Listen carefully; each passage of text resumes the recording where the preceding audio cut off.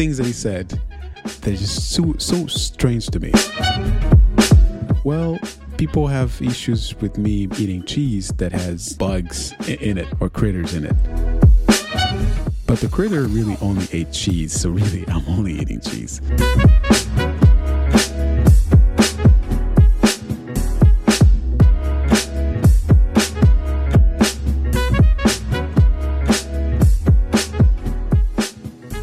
I started reading a book titled Hillbilly Elegy.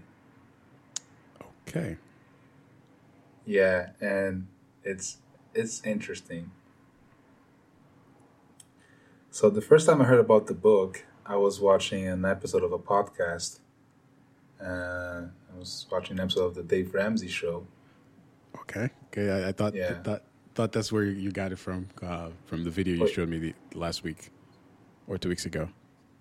Oh yeah, I showed you the video. It was related. Yeah. Mm-hmm. Oh, because he mentioned that in the video, doesn't he? Yeah. Yep.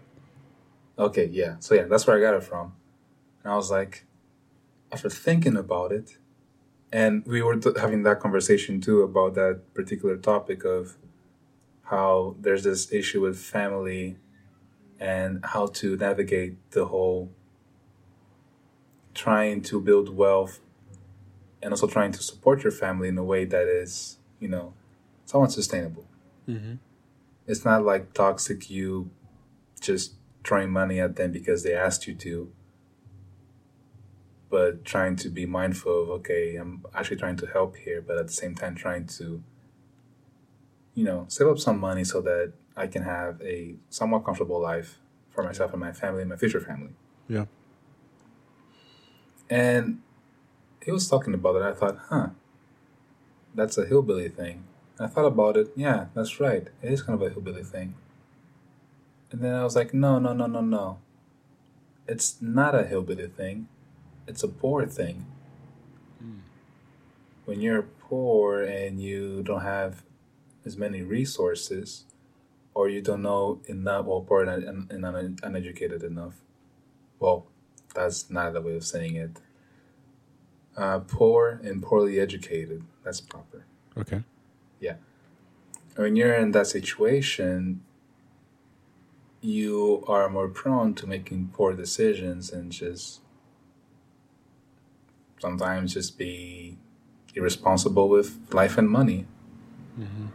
And I thought, that's weird, because what I know from, the hillbilly stereotype is they are crazy, irresponsible, and uneducated, and apparently the shame of the country.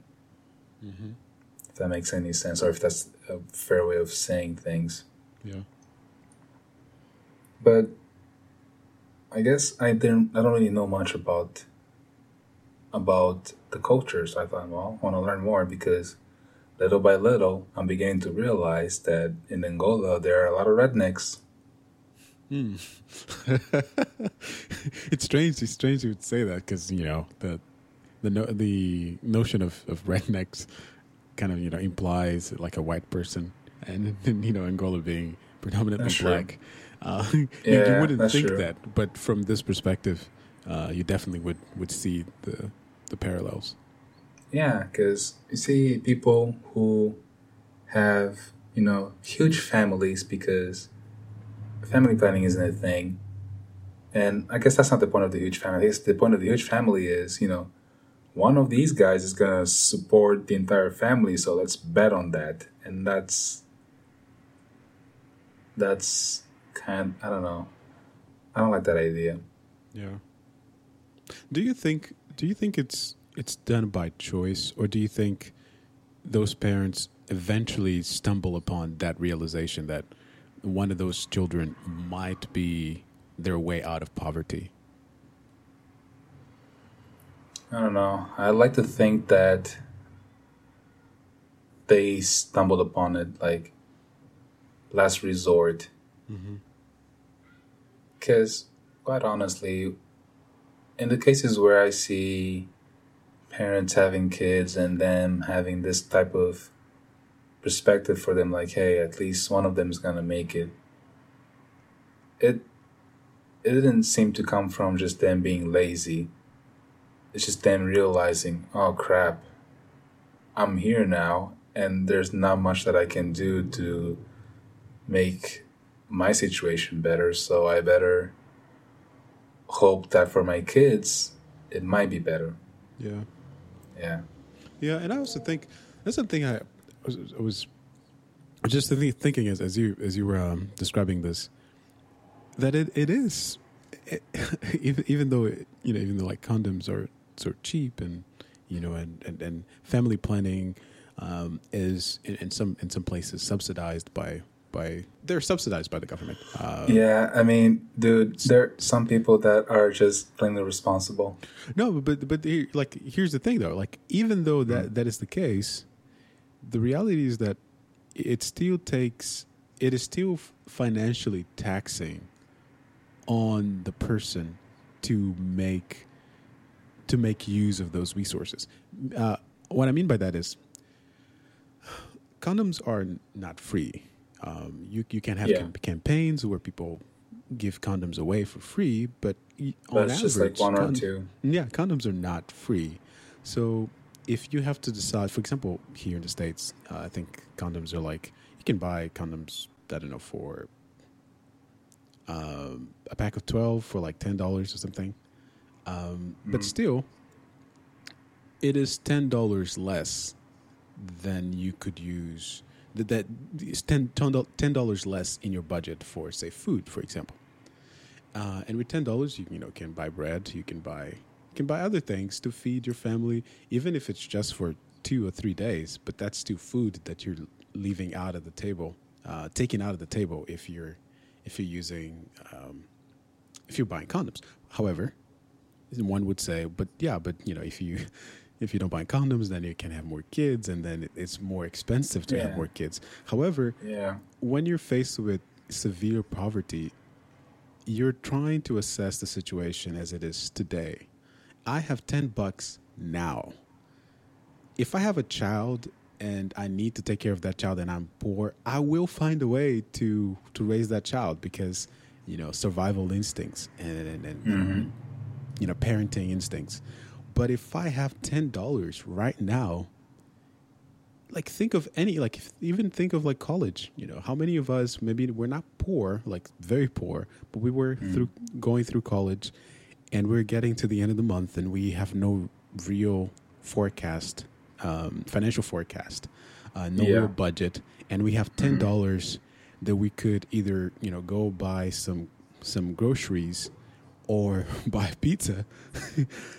How many of us make the right decision? Very few. So it's still the same thing. I think sometimes we lose sight of how much the immediate situation forces you to make a decision that even may not be the best decision in the long run. And so you have that. Yeah, that's true. Yeah. And then you have even with like birth control and Planned Parenthood clinics and things like that, family planning clinics. Okay, yeah, you're just gonna say Planned Parenthood. That's not what you think it is. Yeah, those clinics where you can have family planning and things like that. Yeah. If you talk about a country like Angola, where you would definitely need to have a vehicle of your own, even if you live in the poorest of villages, you need to have a vehicle of your own to get to the city, so that you can make use of those resources. Even if the resource is free, the access to it is not free. Much like having internet. Like, a lot of the resources that people can use for their own self-improvement, for their own self-guided education, is free. But access to internet isn't. So, if you can't we can't just look at the final product and say, this is free, therefore people should be taking advantage of it. It's more of do people actually have access to it? What's the cost to that? Yeah. And even though it's free, are we just trying to do like some kind of monkey's paw situation where the monkey's paw, I forgot the monkey paw story, but basically, it's free, but And you find yourself in a trap where, oh, it's free, but I got to do this and that to actually get it. So what's the point? I'm still putting too much at stake here, and I'm losing too much just to get this thing that was supposed to not cost me anything. Yeah, yeah. Even college. I mean, how many free things we got out of college? Free food, and, some events that provide. Oh yeah, free food, access to library resources, and all that. Yeah, but at the same time, you had to be a student there. You had to be enrolled. You had to already be, either in debt or have your education heavily subsidized or sponsored for you to be in that position where you could take advantage of the free stuff they're offering. That is true. Yeah. So I was gonna say a lot of them don't ask for anything, but then I realized some do. That's how much they actually ask for your card. Then you gotta show your card, your ID, so you can enjoy this free thing. Exactly.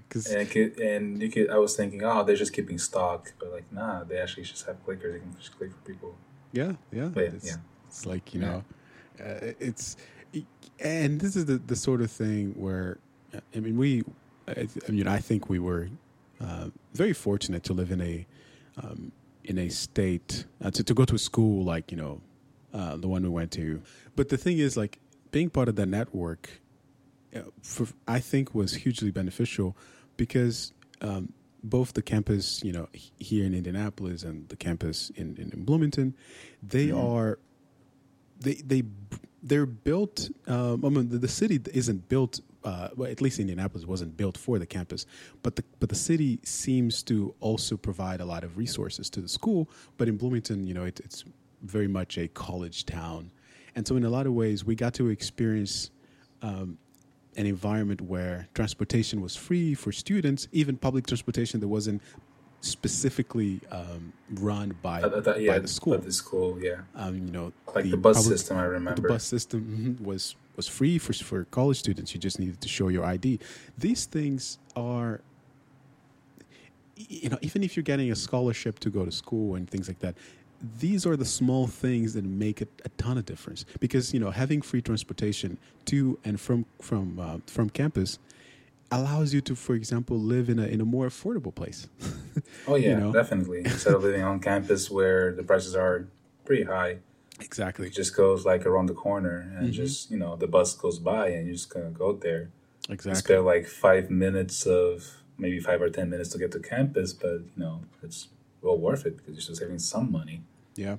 Yeah. I mean, no wonder, in places like here, the U.S., you would have the wealthiest of the wealthiest living in the suburbs, like away from the busyness and the craziness of the city.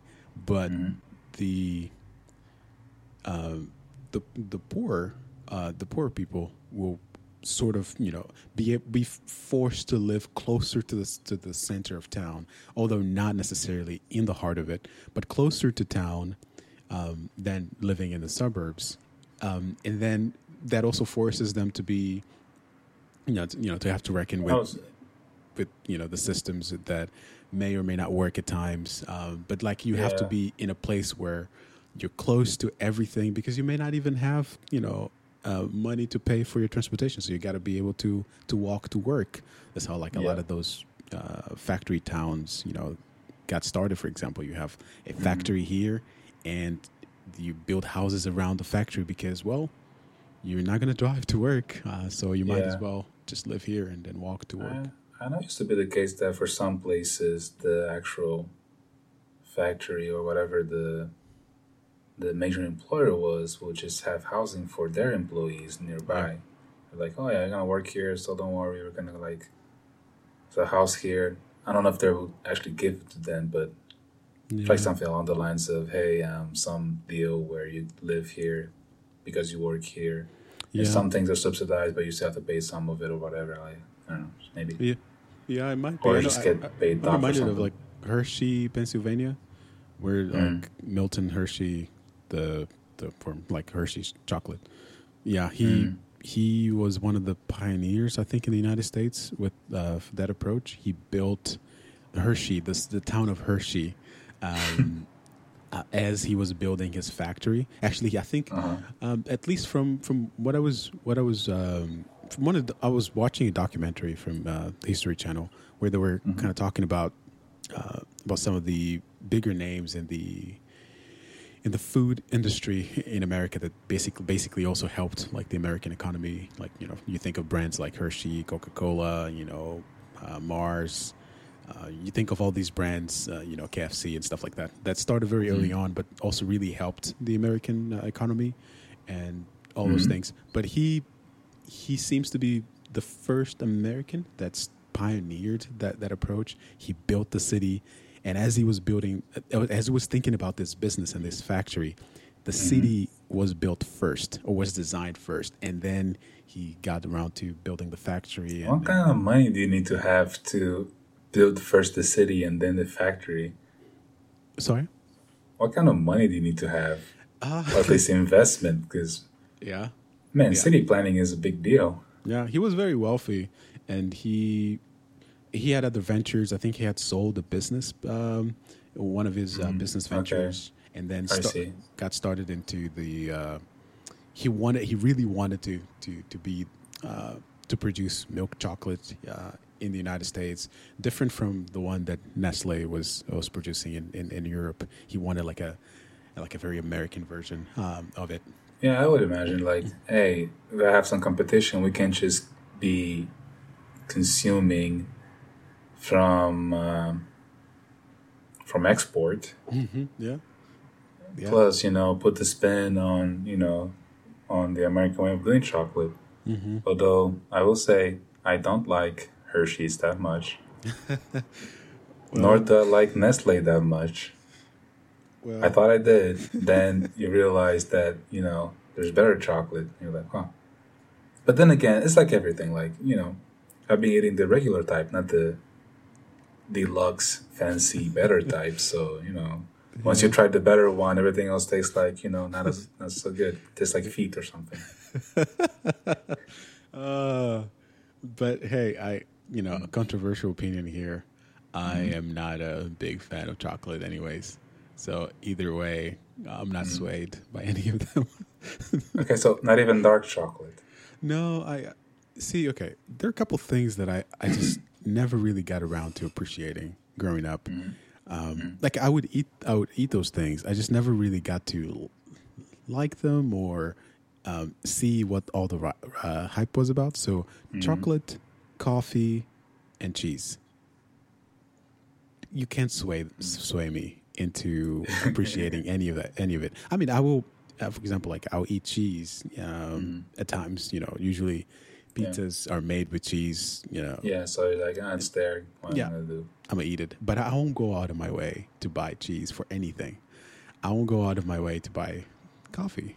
I won't go out of my way to buy chocolate, and I don't crave any of these things. So, yeah, true. I mean, if you don't really eat it that much, you don't really crave it. I guess even the craving of things like that, like chocolate and whatever, it's mostly, you know, like a lot of craving. It's all emotional and trying to feel some emotional need that you have. Like, oh, I saw it on an ad for a good chocolate, now I crave it or whatever. But because you know, really, it's not essential. Coffee, it's a maybe. Even cheese, it's not really essential. I mean, I guess it depends on what you're cooking, but there's a lot of cooking without cheese. I mean, I survived without cheese for a long time, so yeah. For me, it's like I have no preference between, you know, dark chocolate, white chocolate, or some in between. Gray chocolate. I don't know. I have no preference. I guess. Yeah, I was asking about that because I don't know. Well, my experience a little bit's been, if people don't like most chocolate that much, they probably have a inclination to liking dark chocolate, which means they like chocolate, so it's weird. I see. Yeah, because milk chocolate is super sweet, and that's it. That's the thing. It's really sweet, very sweet, and it can get to the point where it's too much to bear. You know, at least for me, it's like, okay, it's a little bit too much. It's too much sugar, and it takes a little bit away from the actual cacao flavor. I see. See. And when you go for dark chocolate, it's a little bit bitter, but that's closer to the real deal, and it's actually pretty good. Yeah, Bitter is better. bitter is better. Betty would say that. Want a better to make her better, less bitter. Oh, But nice, better, nice. better. Yeah, A, I was actually playing a around with better that. bitter butter. Yep. That sounds so wrong. Yeah, it kind of does, I guess. And then dark chocolate is the one that's used mostly in cooking. Well, that's what I've seen. Okay. Like whenever people do like hot chocolate from scratch, they would use dark chocolate, or just tempering chocolate.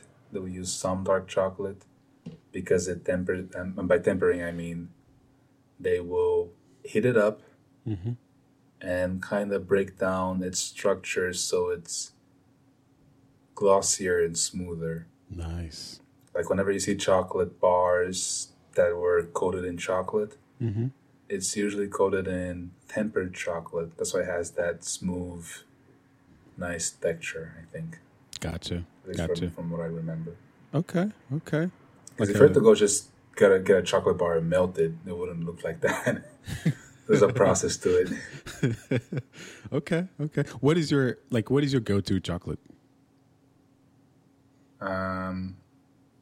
For the past couple of years, the one that I would like the most was like brand.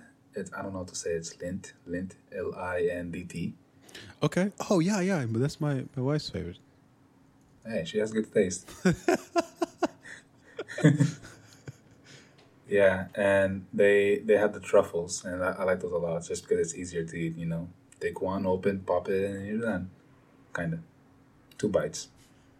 Okay. Okay. Okay. Yeah. Nice. And for dark chocolate, I mean, I don't really know what's the best brand, but in general, I just eat dark chocolate. Okay. Okay. I've been on a budget, so I've been eating cheap dark chocolate. It's been okay so far. I see. This one is actually, so I remember buying the spicy version. There's one with I think there's a chili version and an orange zesty spicy flavor. I quite like those. I quite like those a lot, actually. Okay, those are, for me personally, it's kind of, oh man, I have my foot back for the spicy stuff on my chocolate. I see. I never really tried it, so I don't know. Okay. Oh, and man, fun story. One time, I went to New York to visit. I was walking around. I don't know where I was. I was just walking like crazy. I don't know, walking north. I saw Trump Tower, and I was like, that's funny. I'm home. Not quite. It was weird. There was a lot of gold there. I got in and I was like, they have a waterfall inside, and there's a bunch of gold in it. That's so weird and extraneous, but whatever. I tried to get a picture with a cop, but they said, oh, sorry, we can't take pictures with people. And I was like, oh, I didn't know that. Interesting. Could you take a picture of the cop, not with the cop? I was afraid of getting shot. Okay, fair enough. And I guess if I were taking a picture of myself and they happened to be in the back, like me not intending that probably would have been fine. But I guess I couldn't really just go and take a picture of the cop. I mean, technically, you can't really go and take a picture of anybody because, Yeah. it's I forgot what crime it was, but it's a crime. Okay. Yeah. Yeah. So, go there. Then I walk past a little bit and I see the Lindt. I guess it's called Lindt. I don't know how to say it. I'll just call it Lindt. Mm-hmm. The Lindt chocolate store. And I was like, I gotta go in. And I got in, and oh boy, it was crazy. So they had a bunch of containers filled with all different flavors of chocolate truffles. Okay. And their deal was, okay, you can buy our packs or bags like you would see in the store, or you can buy a bag, an empty bag, and fill it with as many as you want, whatever flavor you want. Whoa. And and then you just pay for the final price. And I You was pay like, by weight? No, by bag. Oh. Oh. Yeah, so the bag was like $30, I think. Okay. And I was like, I'm going to get as many flavors as I can. And I bought 100 some chocolate truffles. Wow. And took them home with me. Okay, let me ask you this: what sort of pain were you having? What sort of what? Pain were you having? Because so some people, chocolate is like a comfort food. That's true. No, I had no pain. Okay. I was just having the time of my life. I was like, oh man, look at all this chocolate. I like this chocolate. I'm gonna get a bunch of it.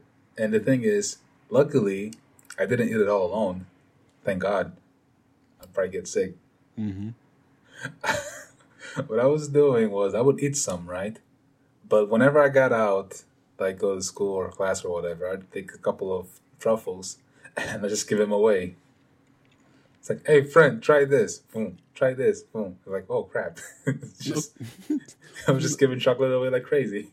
Yeah, because I'm like, this is too good for me to just have on my own. I got to share with people. This is good stuff. I was thinking of, it would be cool to just have like a recording session where it's actually live video and we're just sitting at a coffee shop just talking. I've recently discovered a new coffee shop north of where I am.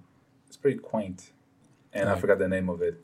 Command, yeah, Command Coffee. They command you to enjoy the coffee. I don't know why they call it that. All I know is coffee shop, and it's nice and quiet and near where I am, so why not? I'm looking at their Instagram. Oh yeah, like a nice place, right? Yeah, nice presentation. Yeah. I like it. Oh yeah, I like it too. I'm just wondering, would they be okay with people recording there? Probably gotta be friends with the owner. I mean, if we were more famous, I guess they wouldn't have a problem with that. True. I mean, if we were like Jerry Seinfeld, that'd be a different story. Yeah. That's true. I mean, I mentioned Jerry Seinfeld because he actually has a show called Comedians in Cars with Coffee, where he just goes and gets some, mostly comedians. A lot of people aren't comedians, but mostly comedians and actors, and just sit down, have coffee at a coffee place, and drive sports cars. Probably a sponsored show, right? Oh yeah, definitely. Those cars aren't his. I mean, it has production value. It's not just him thinking, cool, let's do it. But you see the sports cars, and they're pretty fancy, and they're also some are vintage. So Nice. The type that not everybody gets to use. Mm-hmm. I'm looking at the menu. There's item number 15 says cortado. I don't know what that is, but oh man, I forgot what that is too. I was told what that was, but I forgot. Just for the fun of it, I'll get 2 of those so I can make 1 whole. Cortado means cut in Portuguese or most Latin languages or Romance languages. Sorry. Yeah. So 2 cortados make 1 whole. Yep. Oh yeah, cortado is like an espresso with milk to reduce the acidity. Okay. So it's like a latte, but small. So small-ish. Okay. This is something I also don't really understand. Okay, give me your like coffee shop rundown for dummies. What do those words even mean? Like cappuccino, an espresso, a mocha, a latte. Latte, I'm assuming has milk.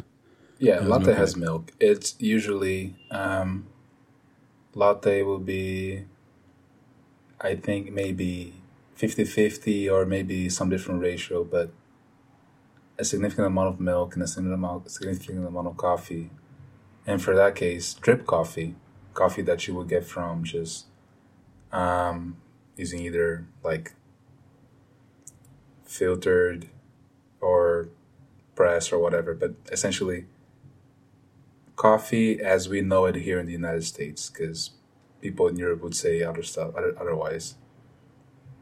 Like espresso is more like the coffee you would see in Europe, or like the very small cup of very concentrated caffeinated beverage. I see. Okay. Yeah, that's an espresso. Okay. The regular coffee that we drink here, or that people drink here, I guess we call it an Americano because it's like more volume. Okay. Yeah, and a latte is basically Americano that you mix with milk, maybe equal parts, maybe not, but some amount of milk or any dairy, not any dairy, any milk product like almond milk, oat milk, Okay. vanilla milk, whatever milk. Okay. A mocha is, I forgot the ratio, but it has some amount of chocolate in it. That's why it's mocha. So wait, chocolate and coffee, but without milk. I don't remember. Okay. I know I've watched a video on this, so I should know. Mochaccino. Okay, it's a chocolate flavored variant of a latte. So latte, but with chocolate. Gotcha. Okay. Yeah, because the reason I asked was like it didn't make in my head. It didn't make sense that you would just have like bitter chocolate. I mean, maybe chocolate wasn't bitter, but like just chocolate and coffee. Because like you might want something to kind of balance the strong the flavors acidity of it. Yeah. That's where the milk comes in. Okay. Yeah. And so there was like a macchiato. What would that be? Oh man, that's that's in the level of Starbucks that I don't know. Oh yeah, there's also the foaming, which is also an important element.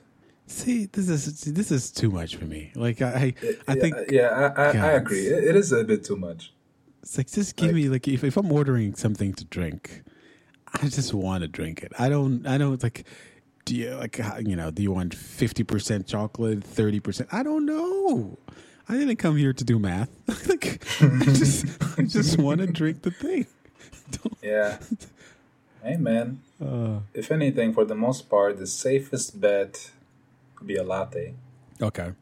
Because it's coffee and it's not too acidic. It's not too bitter. So, yeah. Okay. Everything else is just, it takes patience and wanting to try things and being a hipster. Mm-hmm. But is it too sweet though? Because I also don't like the extra sweet, like super caramel honey thing. Oh like, yeah, nah, only if you ask for it. I mean, latte is basically just coffee and milk. Okay, sweet. Yeah, everything else that comes, it's Starbucks level. I call that Starbucks level because it's too much extra. Dude, one time, I remember when I was working at a place, I would always have a Milky Way latte in the afternoon. So the Milky Way latte is interesting because they had it seemed like space-themed coffee beverages. And I like the Milky Way because, Milky Way, space, Of course. Yeah, but when I tried it, I think I understood that by Milky Way, they meant the Milky Way chocolate bar. Oh. Because that thing was super sweet. Okay. It was really sweet, like disgustingly sweet. I felt the sudden surge in, not insulin, but like you get a spurt of energy when you get a lot of sugar in. Yeah. And when I would crash, the caffeine that I drank would keep me afloat. It was so weird. It was a real experience. But yeah, that was really sweet. It was too much. I had to tone it down a little bit. Yeah. That's. I think part of why also like I have a hard time with some chocolates or and even like coffee shop coffees. It's just I think I don't necessarily have a sweet tooth, so usually I don't mind sweets. But usually I'm the kind of guy that like will go for like a fruit if I really want something very sweet. Like I'll go for like an orange, or an apple. So I don't like I drink my tea with no extra sugar. Like same. Yeah, so that's the kind of like for me if I'm going to a coffee shop and someone is pouring tons and tons of sugar into my cup, I just don't want to drink it anymore. Yeah, I feel you. I mean, if anything, you are of, I don't know if it's few people, of some amount of people that are in the right.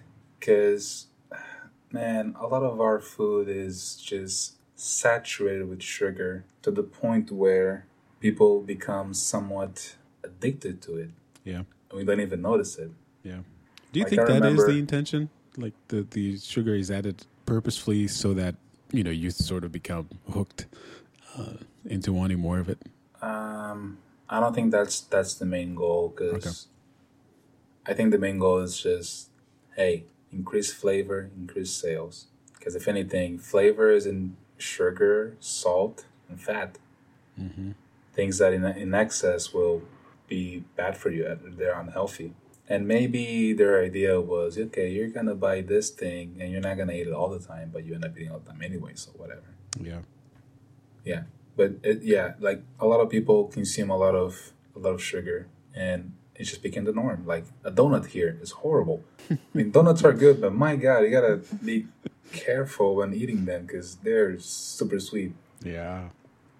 Yeah, I And remember. if you, No, I was just remembering like our coffee breaks. Coffee hour. Coffee hours back in in Bloomington when we just arrived here. And those coffee breaks, coffee hours. I keep saying coffee breaks. Coffee hours like donuts, orange juice, and some sort of coffee. I usually would go for the orange juice and a donut, but I couldn't have more than 2 donuts because it was extra sweet, and the juice itself stopped tasting sweet after one donut. That's how sweet the right? donut It's was. weird, yeah. The juice just became like more acidic. I remember, that's a weird feeling, especially with OJ. Man, and that's the thing. Like, if you were to like stop eating or consuming as much sugar for like some amount of time, maybe a week or so, when you go back to eating something really sweet, you may end up feeling sick. Yeah. Yeah. And it hits you different. That's kind of messed up. Yeah, it hits you different. It hits you in a way that it should hit because it's too much and you might feel sick. Yeah. But then you build a tolerance to it, and that's a problem. Like, it's complicated.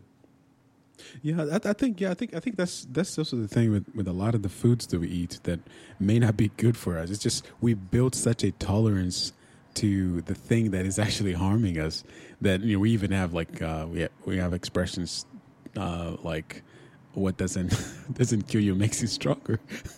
Because you're basically entertaining your body with something that is actually more harmful to it than it's good, but your body has to do the extra work to account for the toxins you're putting in your body. And then your body's just like, okay, at this point I don't care anymore, throw whatever you want at me, I would just handle it. But you really shouldn't be putting this into the system. Oh yeah, no, you shouldn't. Man, it's easy to trick the brain. Just make them feel good and you're done. Yeah. Get that dopamine in. Have you ever heard of MSG? It sounds familiar. So MSG, I'm gonna look it up because I forget what it means. Monosodium glutamate. Okay. It's pretty much seasoning. Okay. And it's kind of like salt. And for the longest time, there used to be huge stigma with it. Okay.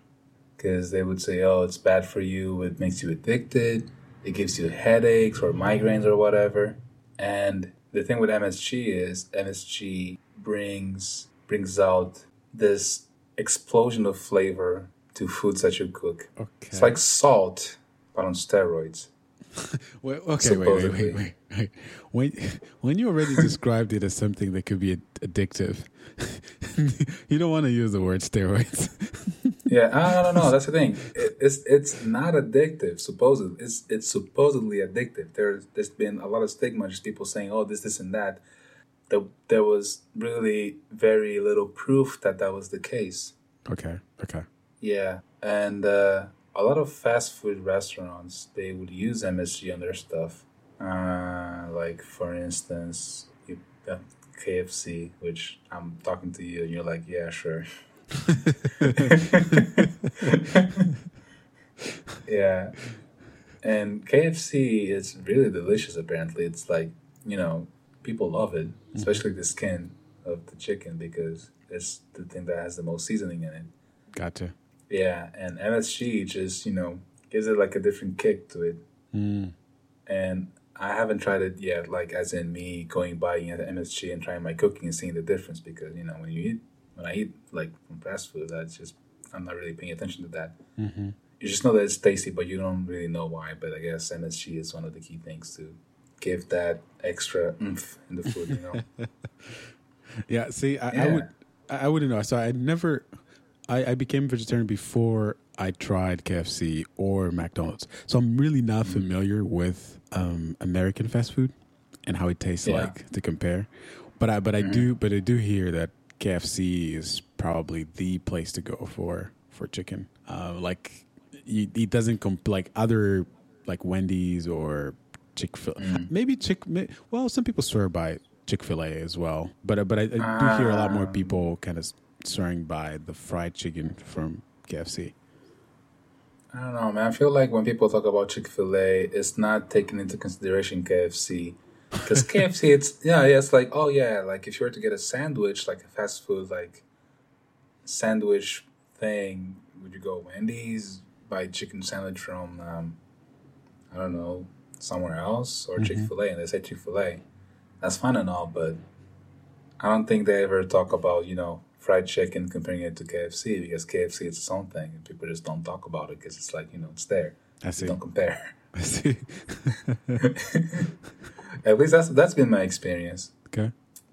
Because, I mean, it's not like I go around asking people if they like KFC or not. But I don't remember ever hearing anyone say that they don't like KFC. Yeah, and since I haven't had it, I also don't know if I would have liked it. Mm-hmm. Yeah, I probably would have liked it. Yeah, because I mean I like chicken when I used to eat meat, so I might have liked it. Yeah, but there's also the thing that with KFC it can be very, very greasy. Well, depends on who's cooking it, I guess. Like it's juicy, yeah, but it can be very, very greasy, and it's just maybe if you eat too much too quick, you'll feel sluggish, like most fast food. I see. Yeah, but yeah, and yeah, I was talking about MSG because there used to be this stigma, and people were just making these claims, and it's still maybe a little bit taboo to use in the kitchen. I mean, I see people on YouTube and whatnot cooking. They're like, yo, MSG it's a good thing. Relax. Just, I'm going to use it. Relax. Take it easy.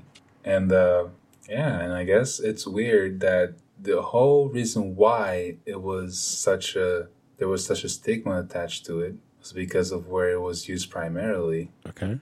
Where? So I want you to try and guess. Okay, stigma. The word was used and first.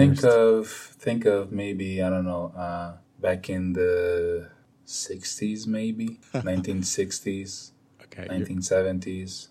So you're talking about the 60s were famous for segregation. Well, I mean, not. I mean, not, I know. Famous for segregation. Yeah. Like only the 60s experienced segregation, but like the movements that tried to shine more light into the divided America. They, So was MSG in any way related to crack? Like associated to crack? With crack? Nope. Okay. Nope. But am I close? Kinda, yeah. Okay. So. You are right about the segregation and the divisiveness. But it was exclusively used in cooking. Wait. Was it mostly used by African Americans? Nope. So, okay. wait. I may have misled you too much with the 60s. The thing is, I don't know which year it was. Okay. But I know it's been like old enough when there was a huge migration wave to the United States. So the Asians? Mm-hmm.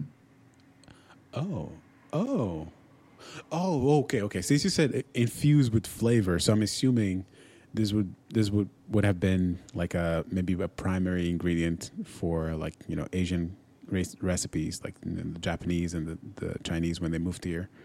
Mm-hmm. Would that be accurate? I think mostly Chinese, yeah.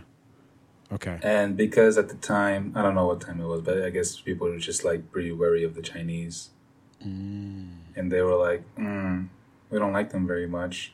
Their food must be bad, even though it's really tasty. I see. Huh. Yeah, I'm paraphrasing here, by the way, just so yeah, of course, just so people know. Many years of history, can only be paraphrased if you want to summarize what really happened. Mm-hmm. Yeah, and that's based on the little research that I did and what I've read and heard. It's just that there was this huge stigma attached to Asian cuisine, and just the fact that it's mainly used in Asian cuisine that people just look at it with bad eyes. Gotcha. Huh. That is interesting. That is strange. Why is it strange? No, because I mean, first, like I've heard the name. Never really associated it much with anything, but I think it's strange because Chinese cuisine or Asian cuisine, whether you mean like East Asian or kind of like Asian cuisine, like whether you mean like the Middle East, whether you mean the like Southeast Asia or something, Southeast or just all the way east, they're very popular in a lot of places. I mean, the United States is not an exception. So I guess I just never thought that they would use besides like the actual vegetables and things. I never thought that they would use like a different kind of salt because it's monosodium granulate. I wouldn't different sort of salt for their cuisine, but at the same time, even if they did or as they do, I wouldn't think there would be any problem with it because most of the health related issues that we see in the United States actually come from the American recipes. Like the fast food and the extra grease and things like that. So I wouldn't expect them to be at fault for, but for anything like, it being addicted or whatever, right? Yeah. Yeah, I like how you mentioned that. That's actually kind of ironic. Well, is it ironic? I think it's ironic. It's like, your food is making us sick. Yeah. Not on top of the other food that we make that make us sick. Yeah. Or the food that we changed that now we eat that makes us sick. Like, man, cream cheese on sushi, that's weird for me.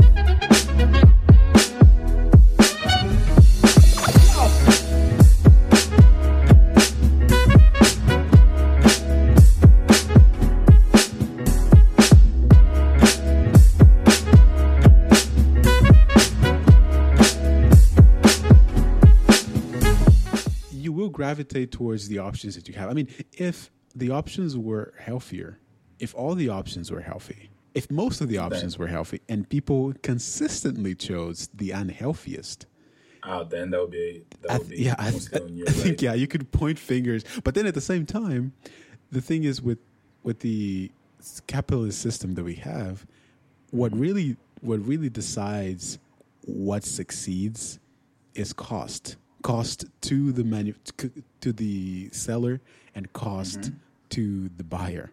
And so you could have companies that provide health services, companies that provide food, that sell food. It doesn't matter how good their service is.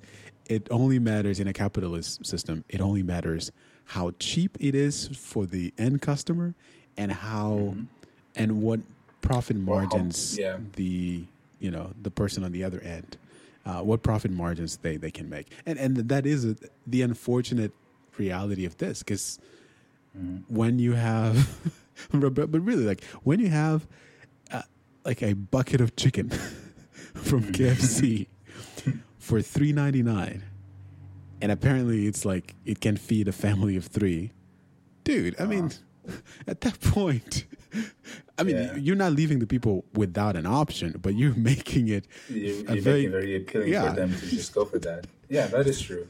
But that's the thing, though. Yeah, yes, it's the option available, but we also need to exercise some restraint. Yeah. And I'm not saying like, oh, it's easy, just do it. I mean, geez, I fall for that too. It's really hard. Yeah.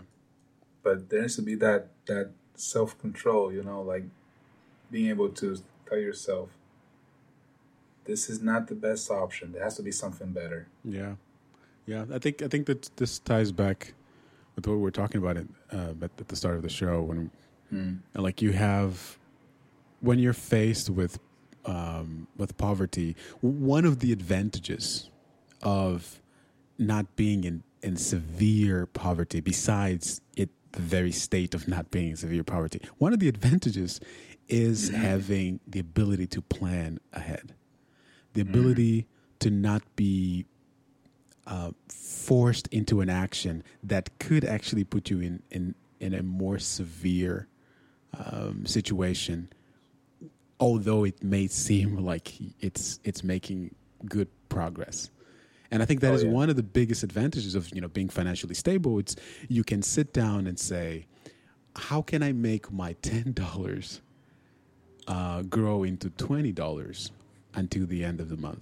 Or how can I make instead of making a trip to a fast food place, how can I how can I prepare food for the week? How can I meal prep? And I think you being afforded a little bit more time that would otherwise be used for you to stress over things, for you to prep and get ready for life. I think that is one of the biggest advantages that severe and dire poverty strips away from those who are experiencing it. It's you really have no option but to think about today, even though you know that whatever you're doing today, it's only going to work for today, and tomorrow you're going to regret having having chosen that.